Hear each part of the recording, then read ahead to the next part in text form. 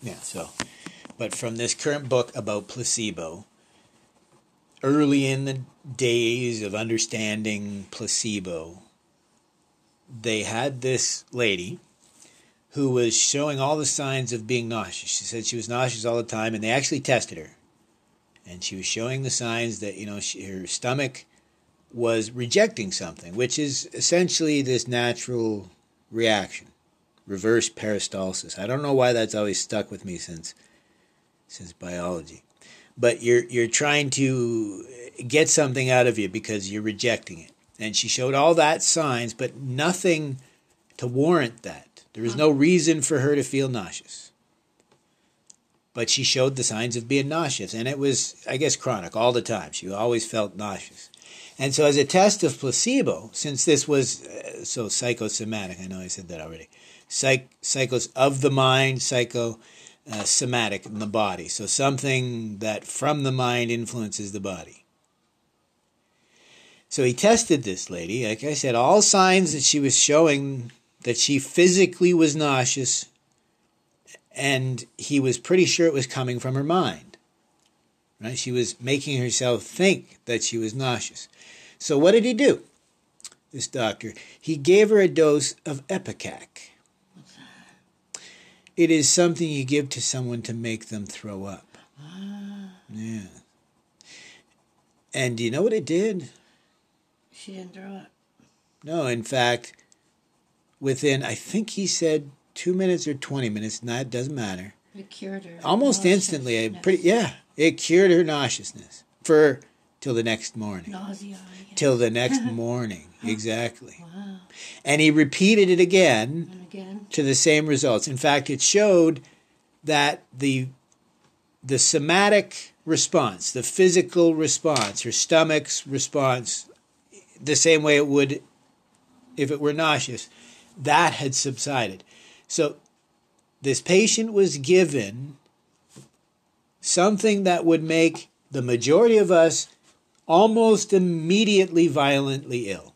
Yeah, and it was fine for her. And for her, it made her feel less nauseous. Well, that's But cool. further to that, it wasn't like Ipecac is almost, follow me if I'm right here, it's almost an immediate sort of thing. It's meant for you, you consume it, it all comes out. So the fact that it kept her from being nauseous till the following morning also says a lot, because lo and behold, it's almost, the study they said that in some cases, some placebos can last as long as 30 months. Wow. Well, but for this lady, it lasted till the following day. That's all right, because she could just keep taking it. No, the lesson is it was all in her head in the first place. Both the illness, the symptoms, the medicine itself. Her mind overcame the natural physical response to something that usually would make you nauseous. So again, her mind, psyche, somatic. But you said she was nauseous after 24 hours. Well, yes, Ipecac only makes you throw up pretty much immediately. So the fact that... So she'd need that medicine. No. What she needs to learn is that's proof... Oh, that it's all in her head. It was all in her head, which is what it seems. 80% or more, we can't say 100, there is no 100, 80% is pretty much saying that everything in life is influenced by the placebo effect. And it's very directed because they tested different fake medications. So that's why I said the fact that she only felt good for a day likely is due to the fact that the doctor probably essentially told her this is only going to work for a short period. Put it in her mind. Yes, and if he had told her this will cure your nausea forever and she bought into it, Yeah, it would have. it would have possibly likely cured her nausea permanently. So it's a twofold effect. So this is where the psychology of William James comes in, where he wrote that there's somebody called the sixth soul, and this is why I say it should have been called the varieties of human experience, not the varieties of religious experience, because in it, he says there's the firstborn. Those are people who wake up born knowing, I don't know, just, life is going to be great, and they're lucky life is great. They don't have any problems. Then there's people who reach a certain point in their life where, as Hemingway said, everyone is broken sometime, but some of us are stronger in the broken places. So William James called them the second born. So they went through an illness or a revelatory experience, or like you said yesterday, a loss in the family, for whatever reason, a loss in your community, a loss to your person, arguably, your sense of self, right? But then this third identity, I think there's more, but just we got to dumb it down to a certain degree, right? The sixth soul. And that's what I think we're seeing here, right? It's the buy-in and the faith, and we talked about this yesterday, or was it this morning? The doctor said, well, you're darned if you do and you're darned if you don't. If you tell people there's a remote chance of side effects to a medication, even if you give them a placebo, there's a portion of them that will have those side effects, only because you suggested there may be a possibility.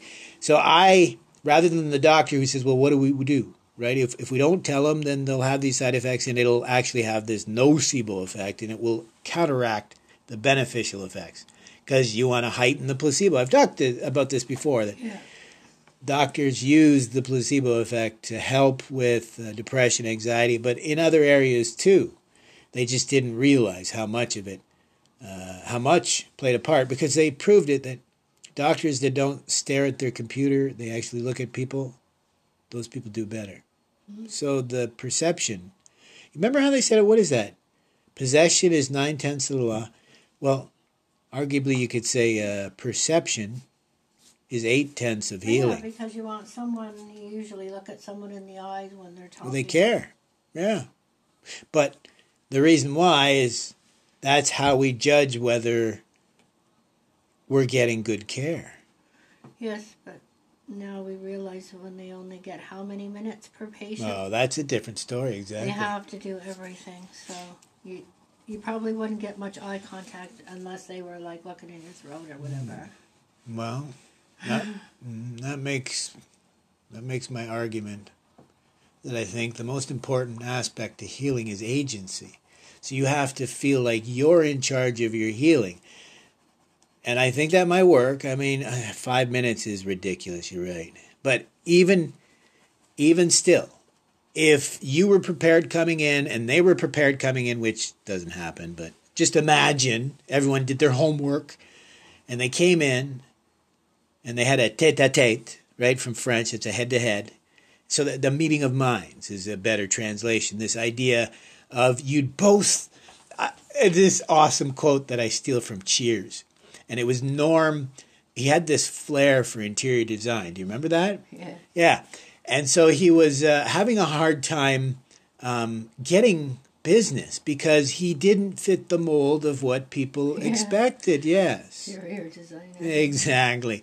So he came up with this, and I think this is so beautiful because it is so true, though. This is what we need people to do.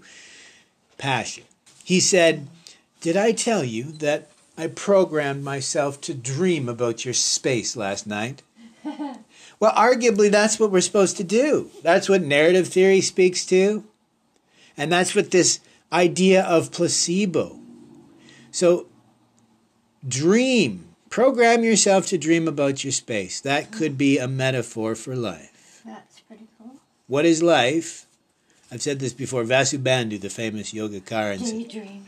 Yes. Well, but not in a negative way. No.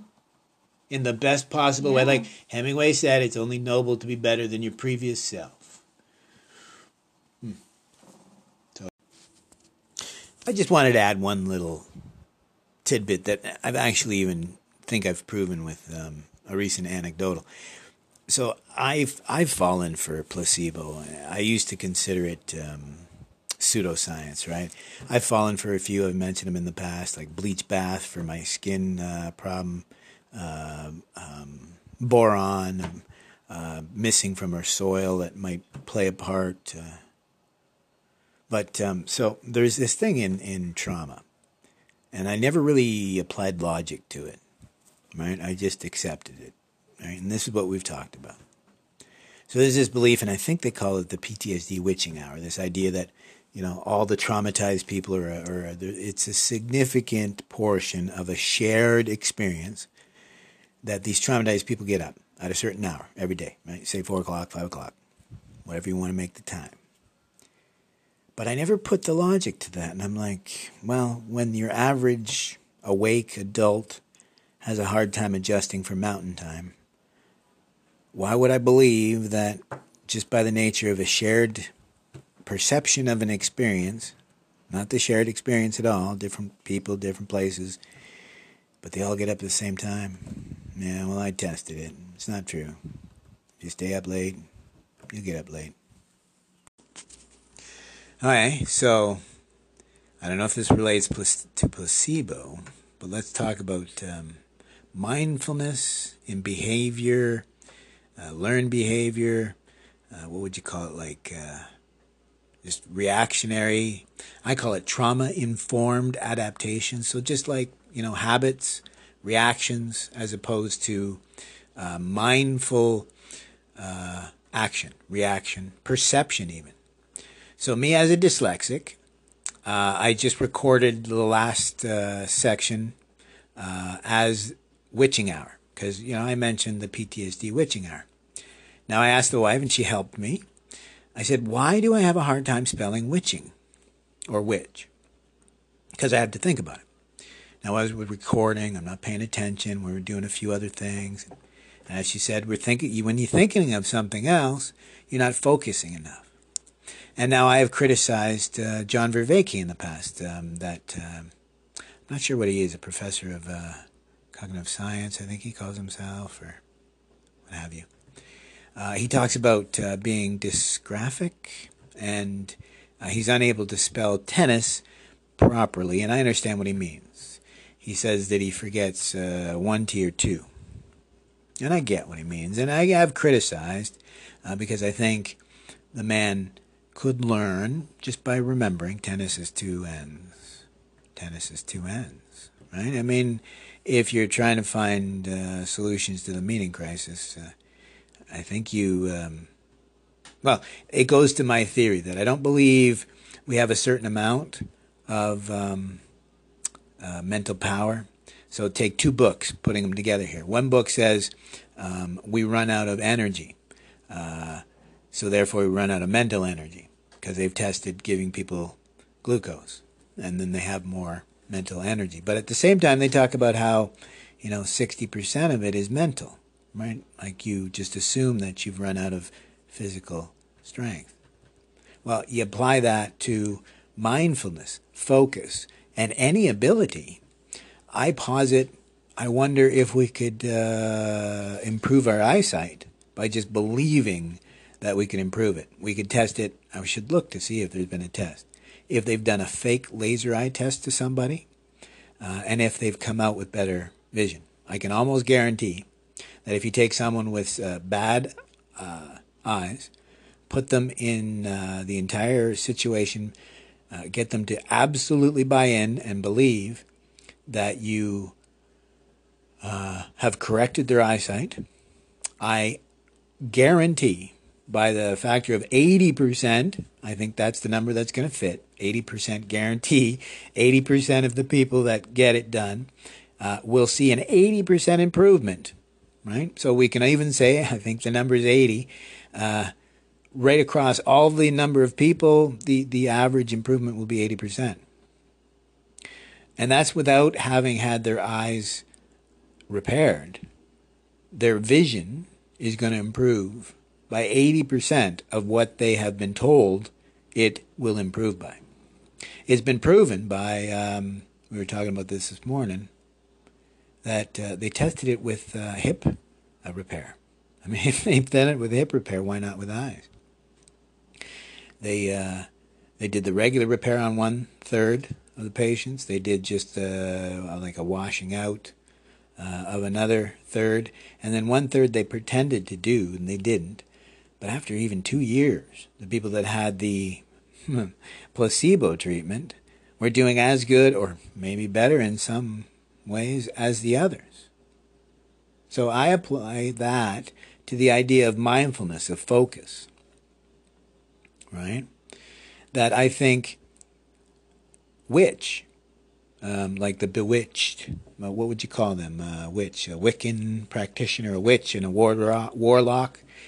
I think that's a hard word. That's what, WITCH. For me, I have to seriously think about that, because as a dyslexic, I guess you have to be a dysgraphic as well. I can't spell. And I thought witch, like which one? WICH, but that's just looking at these letters. And I had to be reminded it's WHICH. And I don't take that personally. It just doesn't make me less of a person. And I guess that's probably what I was reacting to with the professor, who was talking about how he felt less than because he couldn't remember whether tennis had one ends or two. But it makes me understand that, like I said to my wife, the way I remembering is I had to focus on the differences. Because she just highlighted. I like highlight myself. She just highlight the difference between which and which. Never mind the Earl of Sandwich or a sandwich. Isn't that spelled WICH? Which? Yes, sandwich. Well, I mean, come on. You're not making this easy. So for me, WITCH, I had to remember it was a T. So it sounds like which, but it had a T. But as a result, I had to remember when I was spelling it, does it have a C? Is it a CH? Is it both? It's kind of funny. I wonder how that mental thing works, but fast forward to now, it makes me realize that it is a focus thing. I think that technically, if we believed if we could overcome some of these learning barriers through simple mindfulness, if we believed in it, I think it would work more than 80% of the time. They've already studied it. They found that rather than what the one, I think it was a New Zealand doctor, who thought that some people learn by hearing, some people learn by seeing, some people learn by doing. If you fast forward to today, there's one big study that people need to realize that important to today's education especially is these kids learn better by doing, so they need to be writing this stuff out. I mean, I don't know. We haven't studied whether these tablets that these kids can write and draw and be creative and tactile, somatic, whatever you want to call it. Without that, we're not going to get there. Yeah, see, I almost forgot what I was talking about, but then by stopping, it made me realize where it was connected and where I was going. So which is simply remembering the same critique I gave to that professor, John Vervaeke, that if you know you can't spell tennis, then just remember tennis has two ends. Right? It's not even as hard as which. Like, I didn't bother to remember that which is WITCH, or I did remember the T, but I didn't remember the CH. Like, tennis isn't that bad. It's like TE, two N's, IS. So it's his with two N's. Weird dyslexic brain.